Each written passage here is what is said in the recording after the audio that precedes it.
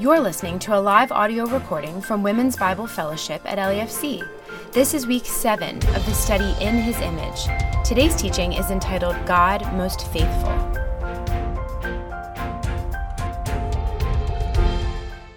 We are going to try something a little bit different this evening, and we're going to start with a video from the Bible Project to help us with our definitions. I think that this does a nice job connecting the definition of faithfulness throughout Scripture, and it also illustrates it in a very creative way. So, let's watch together.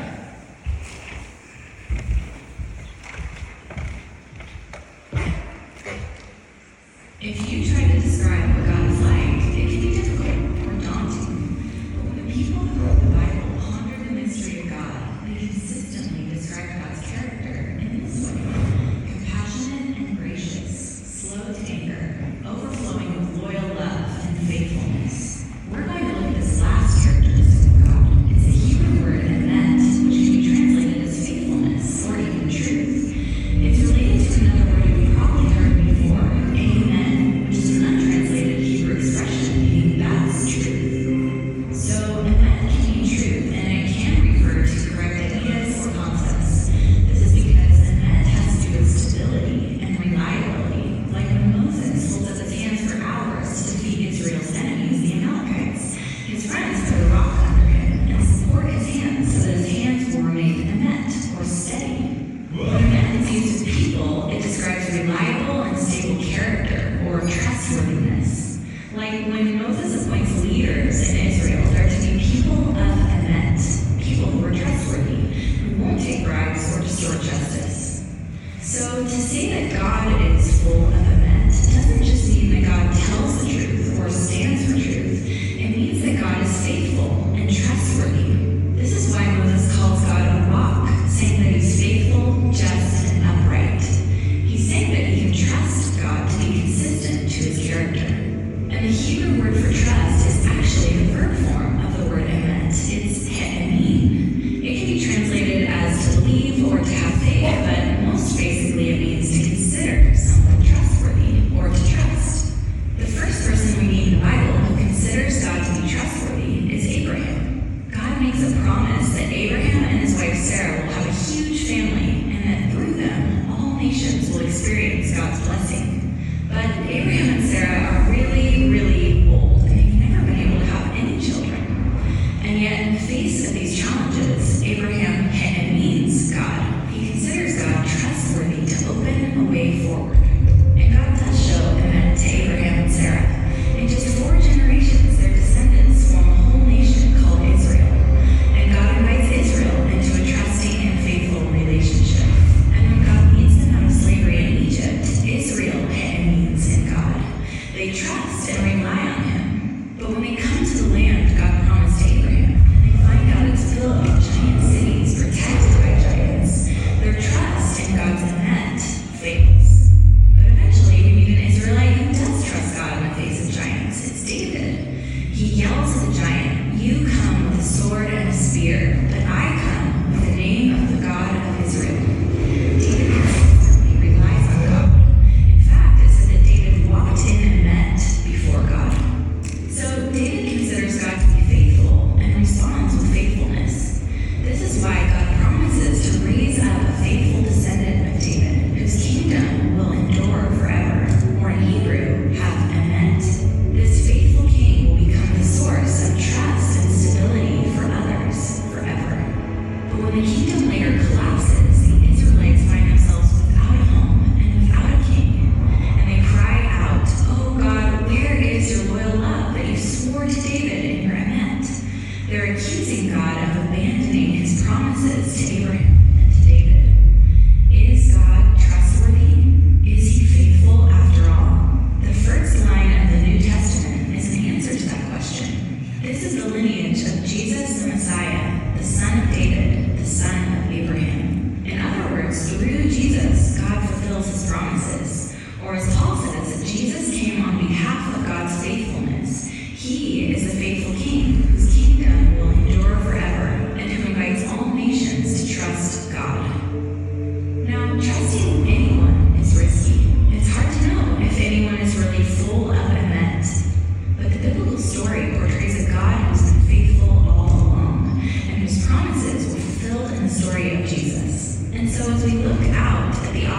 facing us and our world, we are invited to take that same risk and join Abraham, David, and the people of God in trusting that God is overflowing with faithfulness. Being invited to trust God along with Abraham, David, and so many believers who have gone before us. Are we up for the challenge? There were quite a few words used to define faithfulness in the video. Stability, reliability, trustworthy, predictable, steadfast. And did you like that image of the people stamping their feet on the firm rock to show that they were trusting in God? This firm and steady rock. Our faithful God is devoted to utter consistency between his words and his deeds. God does what he says he will do, always.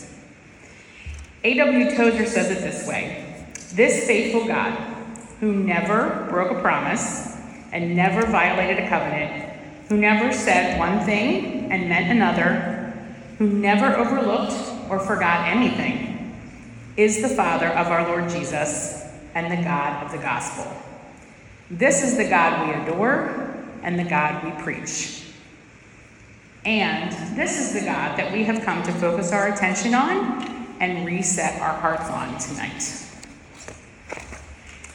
In Psalm 89, verse 8 and 9, the psalmist says it this way: O Lord, God of hosts, who is like you, O mighty Lord?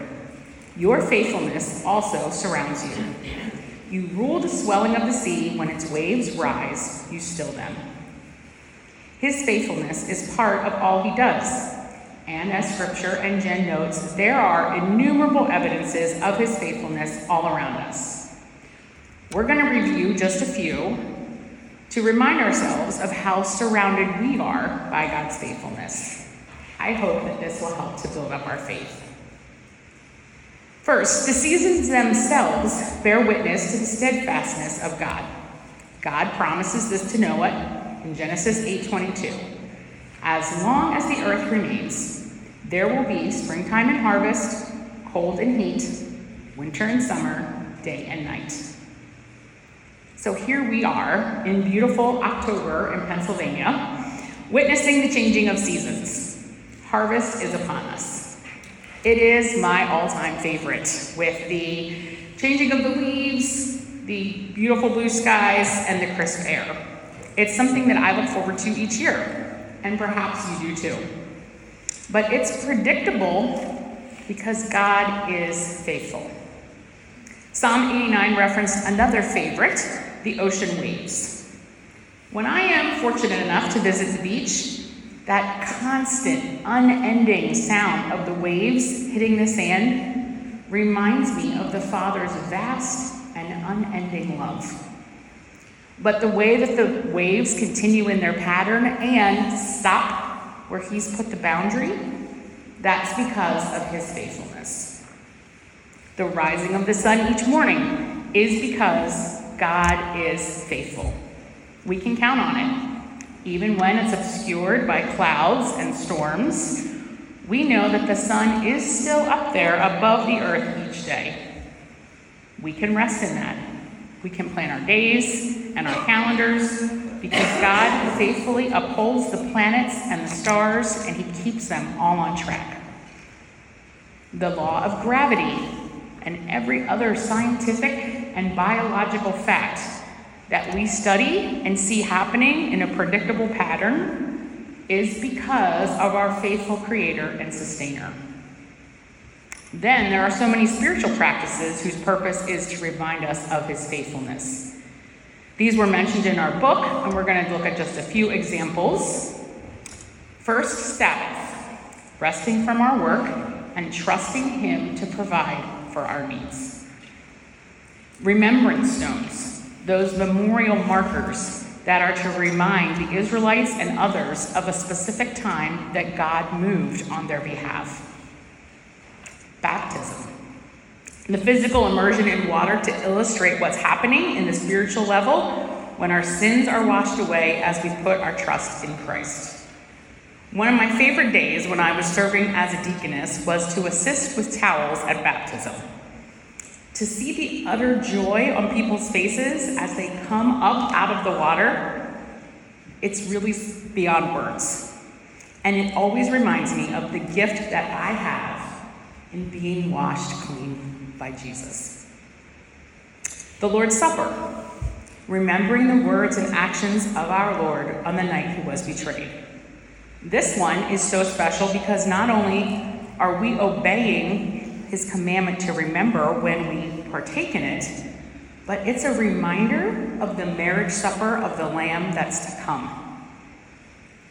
When we grow forgetful of God, or when we question whether God has forgotten us, we can turn to the Bible to gaze on his steadfast love to all generations. I thought that Jen's point about every copy of Scripture whispering, remember, remember, was so powerful. We need to remind ourselves of the incredible gift that we have in unlimited access to Scripture. We have it in the printed form. Most of us have it in a digital form.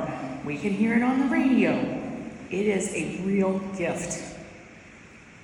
It is good to learn and to study about God, but intimacy with Jesus is grown through time in his word. Because of God's limitless power and unshakable faithfulness, the hope that we have in him is hope with certainty. And when we spend time in the word, we ourselves can become stones of remembrance to those around us, giving faithful testimony that God is worthy of our trust no matter what. A few years ago, the mom of one of my friends was afflicted with a rare and aggressive form of breast cancer. It was understandably a very scary time. We prayed fervently, and God intervened miraculously. But long before she was healed, my friend's mom was acting with deep faith. She was convinced that this trial was a God-given assignment and that she was taking Christ with her into those appointments and treatment rooms. She even created a personalized handout that she gave to the nurses and the doctors and whoever God placed in her path, which spoke of her faithful God and the hope that she had in Christ. It was such an example to me of how to be faithful in trial. She was and is a living remembrance stone to God's faithfulness. Our book noted the patriarch Joseph, just one of many examples in Scripture who testify about the faithfulness of God, although it took years to see. We only have time for the highlights, so we're going to take a few minutes to be reminded of Joseph's experiences as told in the Jesus Storybook Bible. You know I had to get it in there somehow. This chapter is entitled The Forgiving Prince. Jacob had 12 sons, but of all his sons, Joseph was his favorite. One day, Jacob gave Joseph a splendid new robe. It was beautiful and rich with all the colors of the rainbow, but it made Joseph's brothers jealous. They wanted rich rainbow robes too. Then, to make matters worse, Joseph kept on having these special dreams. I dreamed I was the greatest. I was king, Joseph told his brothers. And you all bowed down to me.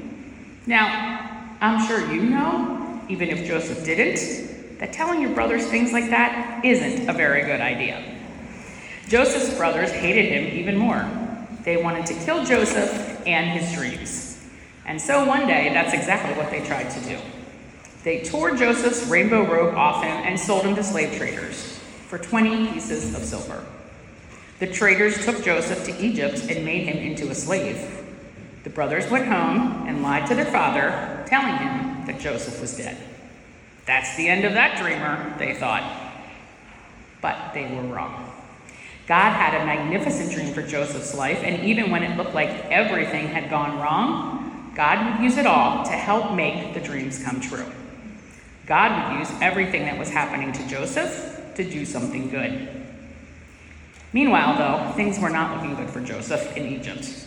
He was far from home and from his dad. Then he got blamed for something he didn't do. And even though he had done nothing wrong, he was punished and thrown in jail. But God was with Joseph. One night, Pharaoh, the king of Egypt, had a scary dream about thin cows gobbling up fat cows. What on earth could it mean? He didn't know.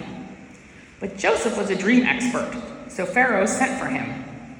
It means a famine is coming, Joseph explained. There won't be enough food. Pharaoh was so pleased by Joseph's skill that he immediately took Joseph out of jail and made him a prince. Now, back home, Joseph's brothers had run out of food, and everyone was hungry. God's special family was in danger. If they didn't get food soon, they would starve to death. So Joseph's brothers traveled to Egypt to buy food. They came, and they knelt before the new prince. His brothers didn't know that the prince was Joseph, but Joseph knew who they were. Joseph's dream, the one about the brothers bowing down to him, was coming true. "It's me," Joseph cried. When they saw that it was Joseph, his brothers were afraid. They had wronged Joseph. They had sinned, and they knew it. Now, Joseph would certainly punish them. But Joseph looked at his brothers, and his eyes filled with tears. Even though his brothers had hurt him and wanted him dead, in spite of everything, he couldn't stop loving them. His heart, which they had broken, filled up with love, and Joseph forgave them. He threw his arms around them. "Don't be afraid," he said. "Behind what you were doing, underneath everything that was happening, God was doing something good. God was making everything right again." Joseph didn't punish them. He rescued them.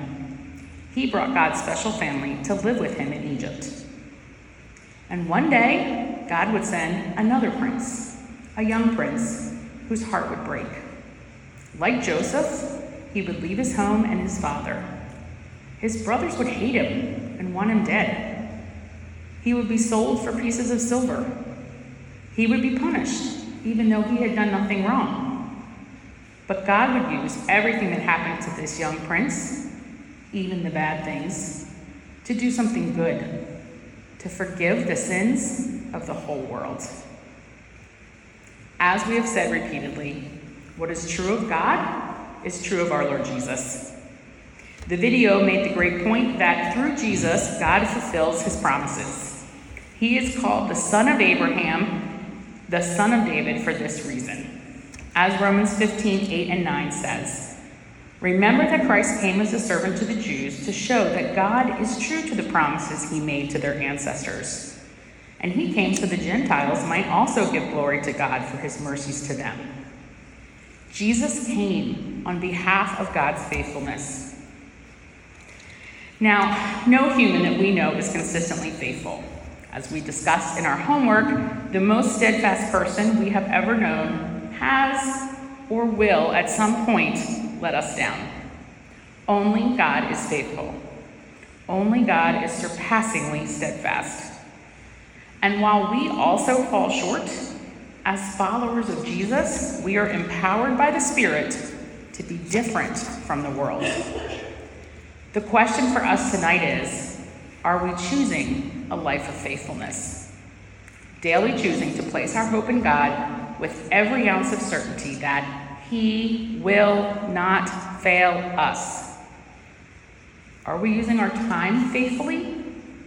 Are we using our abilities in ways to bring God glory? Are we guarding our thoughts faithfully, directing and protecting our minds to focus on what is honest, just, pure, holy?